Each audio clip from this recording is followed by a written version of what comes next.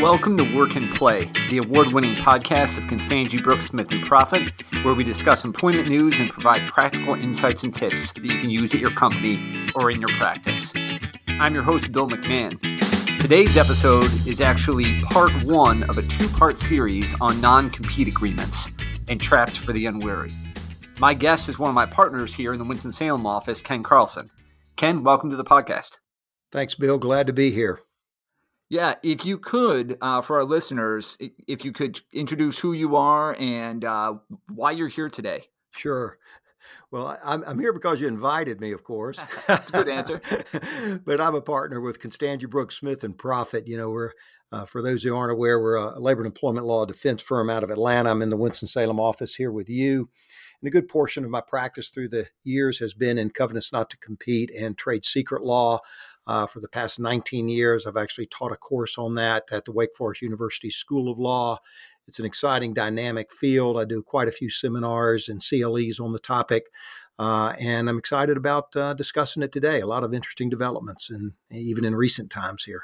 That's great. Well, thanks for joining the podcast. And the topic for today's podcast is non-compete agreements and specifically traps for the unwary as far as those go. So, Ken, thank you so much for being on. And as far as guests go, I don't think we could have a more qualified person to talk about this.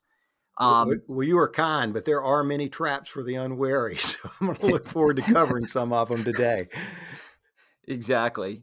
I want to start at a very basic level on this topic. There are obviously a lot of folks that have used non-compete agreements before, are familiar with them. Some folks may not be, though. So can we kind of start at the very baseline level and just talk about what a non-compete agreement actually is?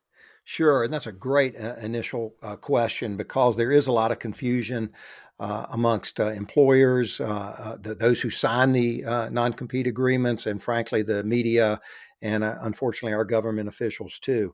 So I'm going to draw a few distinctions between a couple of the more common agreements that we see out there. One is a non-compete agreement, often called a covenant not to compete or a non-competition agreement. And then there are non-solicitation agreements, which are kind of a close cousin to a non-compete agreement, but are often confused. And then there's a separate subset of law in this whole realm of unfair competition called trade secret law. We're not going to really get to that today. But when you see a traditional covenant not to compete, non-compete agreement, whatever you might call it, it will often have three components. Not always, but it will often have three. It will have a confidentiality provision, which addresses more of the trade secret and confidential information issues of a company. It will have a non-compete section, which is the covenants not to compete that we're going to be primarily talking about. And it will often have a non-solicitation section. And that's a restrictive covenant that's usually formulated in two ways: non-solicitation of customers and non-solicitation of employees, assuming it has that added element to it, but we often see it. And those are really three distinct areas that we often see in the same restrictive covenant agreement. That's often called, for lack of a better term, I guess, collectively, a covenant not to compete. All right. That's a great breakdown, Ken. I definitely appreciate that. And to your point, for today's episode, we're really focusing, I guess, on that second part. Which is the kind of the meat and potatoes non-compete agreement, the whole idea of preventing one of your employees from going to work for a competitor, and other work along those same lines. Absolutely. And let me just say this, because a cornerstone to that section of what we're going to talk about today in the restrictive covenants actually overlaps with the other two. Virtually every jurisdiction at some point in their history of case law, you're going to see some court which will say that the cornerstone of covenant not to compete law in this state is the protection of confidential information and the protection of a company and employer's client base. So those two fundamental cornerstones are often part and parcel to that larger restrictive covenant idea. But the non-compete agreements, what we're going to be talking about today, are really those restrictive covenants that prohibit for a certain period of time, or restrict for a certain period of time, a employee, or a former employee, I should say's ability to be employed by another company in a competitive way within a certain geographical territory. And the primary, and it's only for a limited period of time. So we'll get into those distinctions a bit more later, I'm sure. But a key clarification between a non-compete agreement and a non-solicitation agreement is that in its purest sense, a non-solicitation agreement, let's say a non-solicitation of customers agreement, which restricts the employee for a period of time after employment ends from calling upon the company's customers, of which we could spend a lot of time defining what customers might be. But technically, if that's all it is, that individual could set up shop, new employment, create their own company, work for an employer right across the street, right next door, as soon as they leave employment, as long as they leave the customer base alone for a particular period of time. And that's the key distinction. Non-compete is not working for a competitive employer or starting your own competitive business for a certain period of time within a certain restricted territory. Non-solicitation is, forget the territory for the most part. Could be some nuances under state law that makes that different. But for the most part, forget that. Focus on the customers wherever they may be. And that's what's being curtailed for a certain period of time. That makes sense. And going back to your point kind of about the cornerstone of the non-compete agreement being the protection of confidential information, and then also being kind of the protection of the the employer's client base as well. I want to kind of transition us into some of the common traps we see as far as drafting these agreements go, because, our listeners are out there working on preparing these agreements, sometimes from an existing agreement that they've had, maybe inherited, or sometimes even from scratch. And there are a lot of issues that can come up when you're actually trying to put words down on paper and define what it is you're actually trying to protect and prohibit. And kind of the first trap I want to cover, or potential trap, is if an employer has decided they want to go down the route of having a non-compete agreement, should every employee sign one? And if not, why not? Well, it will depend upon the employer. Generally speaking, only those employees that have access to confidential information, customer information, which may or may not be confidential, and especially those who are in a position to build relationship with your client base, those are the ones that are, generally speaking, the ones who would be more open to having a non-compete agreement. And again, remember, there's a difference here between the trade secret and confidentiality, even though they overlap. So even if you don't have a non-compete with those individuals, you may want to have a separate confidentiality agreement. But in terms of non-compete, we generally see them with higher level management, with executives and higher level managers. We tend to see them for those companies that use them with the sales force, whether it be the regional, the district, the higher levels, or even the sales representative themselves, because we all know sales is all about relationships. And it's those relationships that we're trying to protect, since we as the company have placed them in a position to build the relationships. And we've given them our information about our products and services that could provide an unfair competitive advantage to another company if they went there, certainly within a certain period of time after their employment ended.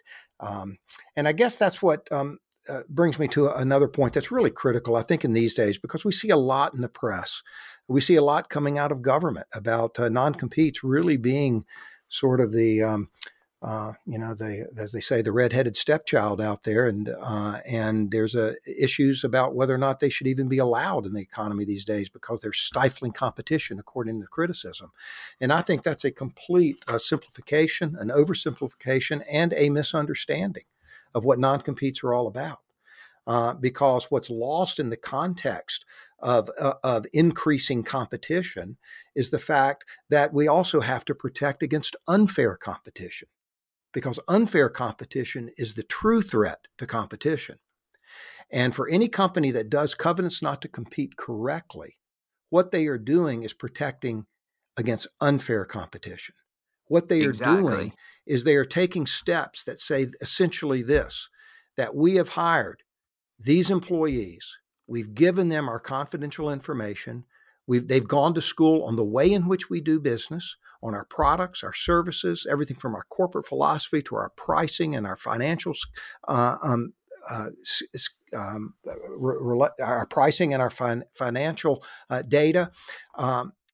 We've given them the client contact that, as a general rule, they haven't had before. Even if they had it before, we've built upon that client relationship by giving them new or improved products and services in which they can market.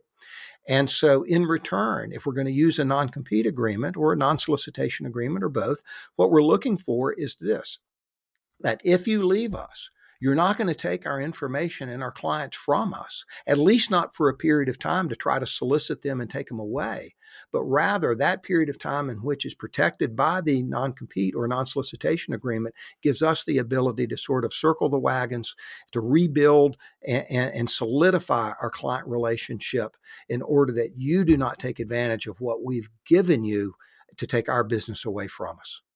And that's really the heart of covenant not to compete law.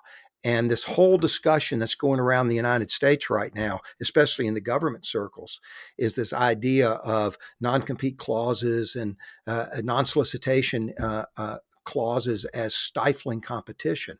But what's being lost in the discussion is the protection against unfair competition that those agreements provide. And if we start opening our doors to unfair competition, then it will have so many unintended consequences that it's a whole seminar in and of itself, and we could do quite a few podcasts on it. Right. I mean, maybe an idea for a future podcast episode. So yeah, maybe so, but we should stay with this one. All right, exactly. Let me get back real quick, Bill, to what you asked at the start, and that is sort of, should we have them with everyone? And if we do or don't, where do we get it from? Do we pull it off the shelf? Do we create it ourselves? Which was kind of your fundamental question that you started with. Great question, because I would say the number one mistake that we see in covenant not to compete law is when a multi-state company in particular simply pulls a non-compete agreement off the shelf or adopts one that they found somewhere that they liked, and then they try to enforce the same agreement across state lines, regardless of that individual state's covenant not to compete law where that employee happens to be working. And as a general rule, the law that will apply, or the law that you need to think about, even if you do have a choice of law provision otherwise, because that may or may not be upheld, is where will that non-compete agreement possibly and likely be challenged? Because if it's going to be challenged in a different state, then you need to make sure that that agreement is at least written in a way that stands a good chance of enforcement in that different state. What works in North Carolina may not work in Illinois. What works in Wisconsin may not work in Tennessee. And often there's a lot of key distinctions in terms of the type of consideration for signing the non-compete and the manner in which the non-compete is analyzed in order to determine whether two key fundamental concepts are acceptable, and that's whether or not the time and territory restrictions are reasonable. So that's right. The number one. That's probably the number one place to start, is don't just pull something off the shelf unless you've already done the research and you know that what you've pulled off the shelf is going to work in the state, or has a good chance of working in the state in which you're going to be using it. Right. And that is actually a perfect segue into a couple of other, traps in this area that I'd like to discuss today with you, Ken. I mean, you touched on the differences in state laws. Why is that such an important issue when it comes to non-compete generally? And then I want to kind of break down a few of the particular nuances within states. In other words, why are the differences in state laws, even relevant here? Well, it's because there is currently no federal law on covenants not to compete, certainly not that affects private employers. And I'm not aware of one that affects public employers. The Defend Trade Secrets Act that came out in 2016 was the first federal trade secret civil remedy out there. But again, we're not talking about confidentiality and trade secret issues in this podcast. Right. What we're talking about is covenants not to compete. And that has built up under state law, similar to the way our trade secret law has as well. But each state has its own body of covenant not to compete laws. Some states are extremely strict on them. Some states, California, for example, does not allow them in the classic private employer situation between employer and employee. There are other states that are quite liberally open to them. And some of the key driving issues as to the state-by-state distinctions are going to come down to two things. First of all, the consideration that's given, the payment, if you will, for entering into one of these agreements. And the second is when enforcing these agreements, once written, will a state court modify that agreement if it's overly broad and therefore unenforceable, or will they only sever unenforceable provisions, or will they do neither? So those can really come into play in terms of whether or not you have an enforceable agreement. And probably the best place to start is the consideration. Okay. Yeah. So when you say consideration, you mentioned just a moment ago the idea of giving something to the employee for signing the agreement. That's correct.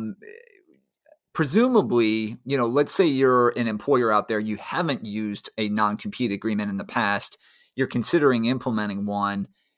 Are there things to keep in mind for consideration as far as presenting these agreements to, let's say, new hires versus existing employees? Absolutely. And you've put your finger on the critical distinction in the consideration issue. And that will vary by state. So think of two forms of individuals, or two classes of individuals, if you will, in terms of coming into a contractual agreement for non-compete or non-solicitation work. One is the new hire that you mentioned, and the other are current employees. Now, every state that I know of says that the offer and acceptance and start of new employment is sufficient consideration to support a covenant not to compete. And why is consideration needed? Because frankly, it's an agreement, and you sort of you're giving up rights in terms of being able to work anywhere you want when you leave employment. So you got to pay something for that for that benefit. The employer does. So for new employees, the act of employment alone is sufficient. And every state that I know of allows that. Now, there can be some twist to that. For example, in North Carolina, what has to be done is you've got to make sure that employee by the first day of employment understands that he or she is required to sign a non-compete, and not just that they're required to sign that, assuming they are required, but you have to have disclosed the material terms of what those restrictions will be. And that can be done, sort of send it to them ahead of time with an offer letter if you do that, or make sure they get it the first day of employment, make sure they understand that, et cetera. And the reason is that North Carolina and certain other states that might hold to that same kind of disclosure requirement, the reason they have that is really twofold. One, to make sure that the employee knows that it's a requirement of employment. That's probably the most important thing. But the other helps protect the company as well. For example, in North Carolina, if you have made that disclosure and you can demonstrate it, and the employee, frankly, doesn't sign the agreement until a month, 2 months, 6 months down the road, that will not matter. Otherwise, it would invalidate the non-compete because you would not have disclosed the material terms. They would have an argument for that. But what that helps prevent against is the forgetfulness of signing, or sometimes perhaps even the deep sixing of a document, thinking that, well, if I just hold off signing it, it'll be after my employment starts. And so I might have an argument that it's unenforceable because it wasn't signed at the start of employment. So it allows some protection for an employer as well. But that's key. No matter where you are, make sure they understand the terms, make sure they understand what the restrictions will be by the first day of employment. And there are numerous ways that can be done. Whether it's part of the offer, part of a written email or letter that you send them, and you enclose it and make sure you reference the fact that it's being enclosed, et cetera. Many ways to do that. Okay. Right. And so contrast that now with the current employee. Okay. Now with the current employee, there are two primary distinctions, which are going to be very state specific. One is, does the employee, and we're assuming an at-will employee, there's no other contractual agreement out there concerning the employee, okay, that might govern this. So we're the typical classification of an at-will employee. So assuming that, does the employee need to have additional consideration, some new form of payment or benefit, if you will, to sign the new non-compete, or does continuing at-will employment alone suffice for consideration? And let me give you the arguments for and against. Okay, first of all, those states that allow continuing employment alone to suffice as consideration do so under this theory. If you're an at-will employee It means that you can be terminated or you can leave and resign for any reason or no reason, as long as it's not against the law or discriminatory or anything like that. And that's with or without notice. So, in essence, the at-will employee does not have any tangible property interest, if you will. That's not really the right word, but for sake of discussion, it's property interest in their employment. They don't have anything because it's at will. And so, if we continue the employment that's at will, we've given them a benefit that they're not entitled to receive. Okay. Right. That makes sense. Now, right. And so that's the theory behind it. Now, I will say this, that even those states that allow that sometimes will require that there actually be some type of, a material continuation of the employment in order for that consideration to ring true. For example, you can't hire somebody. You can't bring an existing employee into the office, give them a non-compete, have it continued employment, and the next day just fire them after you got them signed. Now, that being said, there may be an intervening circumstance that would certainly justify that termination the next day. And for example, they got caught embezzling from the company, or violated some policy that deserved termination. Well, that would be a different story. So again, just some of the nuances that make this area of law so challenging. But absolutely, but that's continued employment as being potentially a sufficient consideration. Other states, North Carolina being one of them, will require additional consideration. And the basic reason for that is you've essentially changed the terms and conditions of employment. You've done it either in one of two ways. Either you've given them a new non-compete that they haven't had before, meaning that they've never signed one before. So now I'm going to be obligated to having post-employment restrictive covenants. Or it's an updated covenant not to compete with perhaps some additional restrictions defined in a certain way in terms of time or territory or whatever it may be, which would also require a similar type of consideration based on a similar type of analysis of having changed the terms and conditions of employment. Okay, so that's the primary distinctions there. Yeah, I definitely appreciate the breakdown on that. It sounds like to me, as far as timing of signing of the agreements and the issue of consideration, you really need to know what state you're in and correspondingly, as you mentioned earlier, what state's law is going to control. Absolutely. Whether or not you have a choice of law provision in the agreement that might specify a certain state's law. And to your point, where the employee is that is signing this agreement, to know that state's particular, approach to this consideration issue. Yeah, and the conservative employers, the ones who want to increase their chance of enforcement. Let's say that you're based in Illinois and your employee is down here in North Carolina, and that's where they're going to work. And you want to have some sense of commonality to your agreements. Well, you could come up with a basic agreement that you simply fine tune for a particular state's law. And you generally fine tune for the more conservative state's law, meaning that if it takes additional steps to have an enforceable agreement in North Carolina than in Illinois, which frankly it does, then for those North Carolina employees, fine tune that base agreement in a way that gives you a better chance to enforce it in North Carolina. And then even if you have a choice of law provision, if the court allows, if it's challenged, and it's probably going to be challenged in North Carolina, if the court follows the choice of law provision and enforces Illinois law, you'll be fine. And if it says, nope, given our conflicts of law and given the situation, we're going to only use North Carolina law, then you will have at least protected yourself to the extent that you could.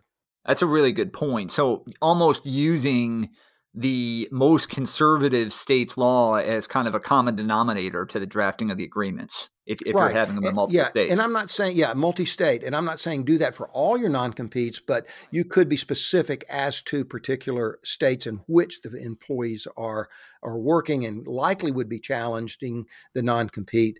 And so you could fine-tune your employees in North Carolina in a way different than Tennessee, different than Missouri, different than Nebraska or whatever. Right. Yeah. But still have the same base agreement. Right. On that point of perhaps, being a bit more conservative than you maybe might want to be at first glance, another issue I want to discuss is this kind of scenario. Let's say you're an employer that, has used non-compete agreements before and you've been burned by, let's say, not having sufficient protection. I think it's a very common thing to want to go back to the drafting of the agreement and, amping it up, right? Trying to capture as much as you possibly can to be, again, protective of your company. Talk to me about kind of the issues with that as far as, scope of time and territory restrictions, and perhaps trying to broaden those, in response to a past case where something that you had in place was not sufficient. Sure. Another great question. And I'll tell you, that's a tremendously difficult dynamic for employers and for the lawyers who are drafting the non-competes, because probably one of the greatest hidden traps is to overreach. You got a client that comes to you and says, we just want to make sure we want to lock them down for a year, for 2 years. And generally speaking, by the way, anything under 2 years is generally enforceable if everything's written right. Obviously, the shorter the time period, the better in terms of enforcement. And know too that when we're talking about time and territory, they do tend to operate in inverse relationship to each other. The larger the time period, the longer the time period, I should say, then the greater the territory. The smaller the territory that is generally protected. The shorter the time period, the larger the territory that can generally protect it. And that just makes sense. If we're a nationwide company and we want to protect all of our customer base and whatever, not protect against unfair competition throughout the United States. Well, you might be able to pull that off for 6 months or so, depending on the company, but it'd be hard to do that for 2 years. Right. That makes sense. Yeah. Whereas if you're talking 150-mile radius of, Richmond, Virginia or something like that, or Kansas City, Missouri, you might be able to go year, 2 years without the courts blinking an eye. So right. they operate in inverse relationship. Right. But overreaching is probably one of the number one downfalls of companies when trying to have an enforceable non-compete. And I have just sort of a rule of thumb that if we're able to draft it in a way that essentially protects likely about 80% of your customer base while still protecting your trade secrets and your confidential information, then odds are we've done about as well as we can to navigate that state's covenant not to compete law in a reasonable way that gives us our best chance of enforcement. Now, that doesn't mean we've got 20% that are just thrown away. That's only saying that we've probably built in enough reasonable terms to where a court realizes, okay, they're not just protecting against competition. They're protecting against unfair competition, which tends to be more focused on this particular employee at enforcement time rather than the company at large. For example, what kind of information was this employee exposed to?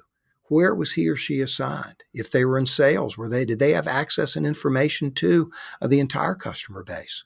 Or was it only the customer base of a particular region or a district, or perhaps even of a local facility? And were their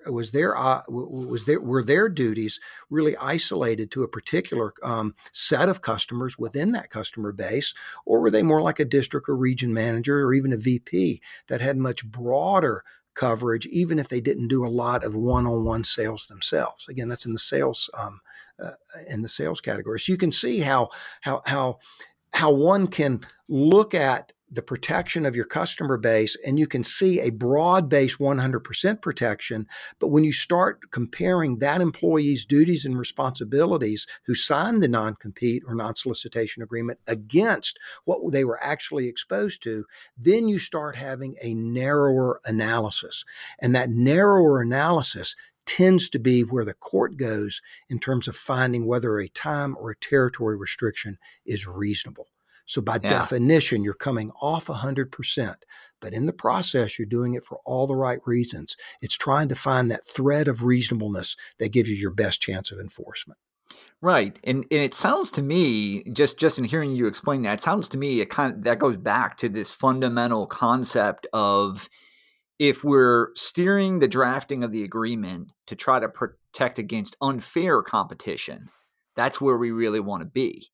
And if we're able to be more precise, kind of using your example of, where is, for instance, the sales employee really focused on as far as customer base goes, the more precise we're able to be, the more, likely a court is to say, okay, this employer is trying to really stop unfair competition, not just competition holistically. Absolutely. Ken, thanks so much for joining me today. And to our listeners, please join us again next week for part 2 of this episode. Before we sign off, I do want to make our typical request. If you like this podcast, please let us know. Or if you have ideas for topics for future episodes, please also let us know that as well. Please follow us, rate us, and leave us a written review on iTunes or wherever else you get your podcasts so that other folks interested in employment law can find us and follow us as well.